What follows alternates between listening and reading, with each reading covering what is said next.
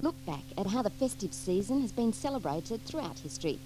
And what better person for the task than our medieval expert, Carol Cusack, who lectures in the Religious Studies Department at Sydney University. Hi, Carol, how are you? I'm fine, Angela. How are you today? Good. Season's greetings, I have to say. Indeed. Now, when we think about Christmas, of course, we think of it as a Christian celebration. But actually the date and the time of year and so on goes back further than Christianity. Isn't that right? Yes, indeed. In fact, the celebration of a midwinter festival, as it is in Europe, because it's a little bit strange here in Australia because we're in the middle of summer, there are lots of different midwinter festivals and different deities, gods that have been associated with them. Well, where did the actual date, the 25th of December, who hit upon that? Well, that's the birthday of the Persian god Mithras. Some people will have known a little bit about him. Anyone who's interested in Roman history will know that he is very popular among the Roman soldiers. He's a very masculine, man's kind of cult. He was a young, heroic deity from Persia who fought a battle with a primordial ox, or bull, actually, I think. What sort of battle was this? Well, it's one of those things, you know how lots of hero gods have an opponent? Apollo fights Typhon the dragon at Delphi and various other things like that. Mithras' opponent was the ox. Right. What's interesting is that he's not, in any sense, an evil beast or anything like that. He's actually very noble, but the god is tested in strength and overcomes him. And this is one of the reasons why the cult of Mithras is very popular with soldiers, which is why we find it in the Roman army, and we find temples called Mithraea. Right. Mithraeum, all over the Roman world. And 25th December specifically, that day, was his birthday. Right, and so it was celebrated. From what sort of period are we talking here? Well, Mithras is popular in Persia from possibly 1000 BC right through, but Mithraism became really popular in the Roman world, and I guess that's what's important for the Christian connection, from maybe 100 BC to about 200 or 300 of the Common Era. And how was his birthday celebrated? Actually, I'm not too sure about that. The other Roman festival, of course, that comes around this time, which is Saturnalia, I know a little bit more about. And that's interesting because that's a native Roman festival, whereas Mithras is a foreign god, an imported god. Saturn, the Roman deity, he was, we often think of him as connected with the Greek god Kronos, and of course Greek god Kronos is to do with time. That's where we get chronometer and chronology from. But Saturn in Rome was an agricultural deity, and the Saturnalia, which also was celebrated at the same time as the Mithraic birthday, so in fact Rome at the very end of the year was a sort of complete party happening everywhere, was a time which actually, it all connects with Christianity quite well, because Saturnalia was a festival of fertility and plenty and great joy and happiness, and it was also a festival where slaves, for example, were spontaneously released by generous masters, and sort of new freedoms were kind of celebrated. And was there a lot of eating and drinking going on like we celebrate the Christmas period? Absolutely. I mean, really, the Mithraic rituals, not so much celebration of Mithras' birthday, but when people were initiated into the cult, firstly a bull was slaughtered, and then after the initiation ritual, everybody got together and they ate the whole bull, which had been roasted on a sort of spit, and it was all very, very, very lavish and yummy. And Saturnalia, the same thing too, because Saturn was an agricultural deity, and of course it's interesting, it's in midwinter, which gives you the idea that it's a festival to encourage a good harvest, a good spring, to break through the cold and the chill, the lack of productivity of winter. So people, yes, ate a great deal and drank a great deal. And they still are, Carol. Well, indeed. Now, when was the birth of Christ? From what sort of period was that celebrated? Well, from early Christianity, people celebrated two great events in Christianity, and they're still the key doctrinal events, and that is Christmas and Easter, of course, one to mark the birth where Jesus comes to earth, and therefore the whole redemptive plan kind of comes into action, and the second one, of course, being Easter to mark the resurrection, which is the promise of immortality for all those who have faith. So the connection of Christmas with Saturnalia or the birthday of Mithras comes a little bit further down the line, maybe at least 150, 200 AD. But it's just an accommodation. Christianity, when it was spreading amongst the Roman world, picked up quite a lot of Roman characteristics and customs. I know that it's interesting, a lot of people who only understand the Christian tradition think of it as being unique, and indeed all religions are unique to an extent, which I know is logically impossible. Unique is unique, but still, Christianity picks up a lot of characteristics from other religions. And for example, Marina Warner wrote a book called Alone of All Her Sex, which is all about the cult of the Virgin Mary and how she acquires some of the characteristics of the great goddesses. Oh, that's interesting. World. And similarly, the big feast days of the Mediterranean world, the Christians had to have something to feast, too. So they had their holiday, and of course our English word holiday comes from holy day. Oh, right, of course. Where does the term Yuletide come from? Well, that's interesting too, because that brings in another group of people. Everybody knows that when Christianity starts growing through the Roman Empire, the poor old Roman Empire is falling. We've all heard of the fall of the Roman Empire and seen innumerable bad movies on the subject. Indeed, I believe there's one with Gina Lollobrigida in it that I have memories of.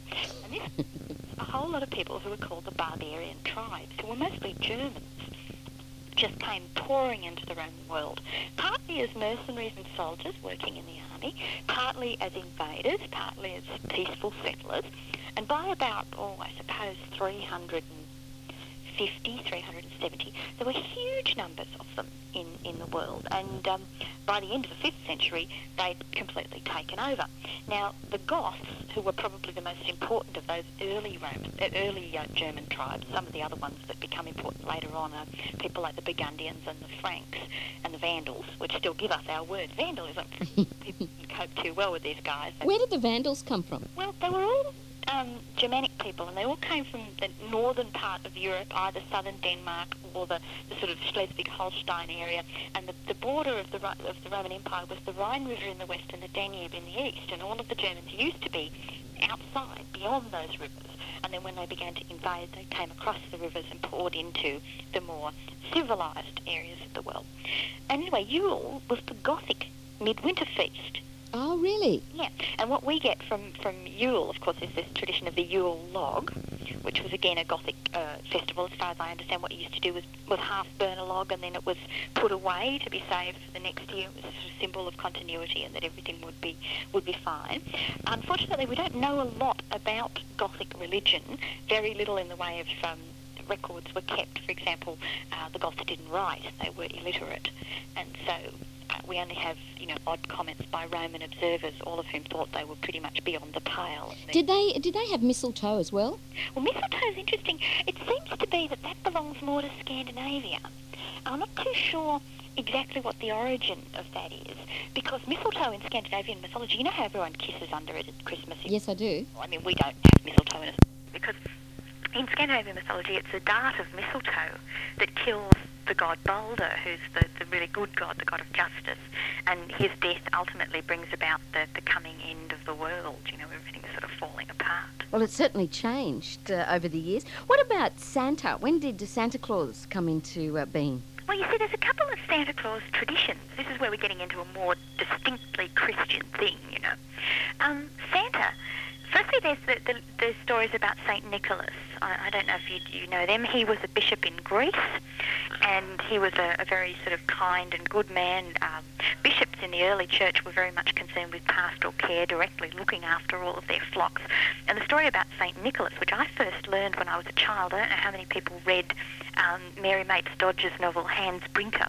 Oh, yes, I do. I remember reading that. And the Silver Skates. Yeah, well, there's wonderful stories in that where the mother, Dame Brinker, tells her children the stories of Christmas on Christmas Eve because they're too poor to have a real celebration. And St. Nicholas, what he does is he's bishop in Athens, and there are 3 poor girls who basically are going to suffer a fate worse than death. I don't think Dame Brinker explains that fate is prostitution, but they can't marry because they have no dowries. And he overhears them crying, what are they going to do? Because they have no dowries and their father has no money and the brothel looks like it's the only fate for them. And he decides that the wealth of the church can be put to good use, and he provides dowries for the girls.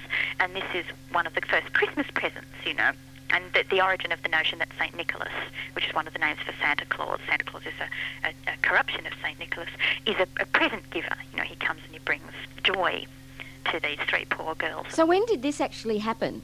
Well, I think it's 5th century, the St Nicholas stories, but they're not history really. It's the kind of stuff that's called hagiography, saint's life, and it has a lot of legendary elements in it.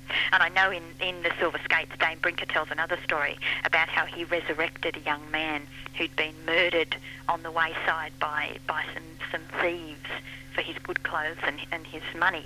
And we know that's sort of really in the realms of the miraculous. The dowries for the poor girls is a possible real story.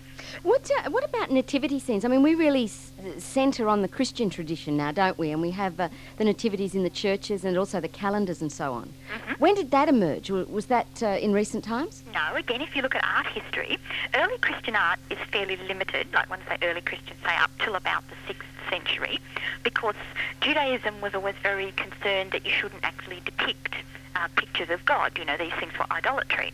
But as the Christian tradition developed, and particularly when Constantine moved his capital over to Constantinople, and they began that tradition of the kind of art that's called Byzantine, with all that beautiful mosaics and gold, things like that, it began to be traditional to depict, for example, pictures at least of the Madonna and Child. Mary was acquiring a great deal of admiration and praise herself, and as the mother of Jesus, she was a very important figure. And by the time you're going through the sort of later Middle Ages and getting up to the 11th, 12th centuries, Christian people in Europe actually had plays where the prettiest and the most virtuous girl in town actually got to play Mary in the nativity play. And these things were really popular. People loved them. Well, nativity plays are still pretty popular. How many concerts have you been to where people roll up beach towels and put them on their heads as the shepherds and the wise men and so on? You've just revealed there, Angela. You've got kids. Yes. Well, and they're always with an umbrella. I remember them very well, all those nativity plays. And the doll in the box with the shredded newspaper as the baby Jesus. Well, there's some beautiful medieval literature from a number of different countries, but the stuff I know best is the English, of course, because I studied it at university. There are whole cycles of plays, the Wakefield plays and the York plays, and they all have these wonderful enactments of biblical scenes. And the nativity scene is of central importance, because it symbolises that doctrine called the incarnation, that God has actually come down to earth and become a human being to save all the other human beings.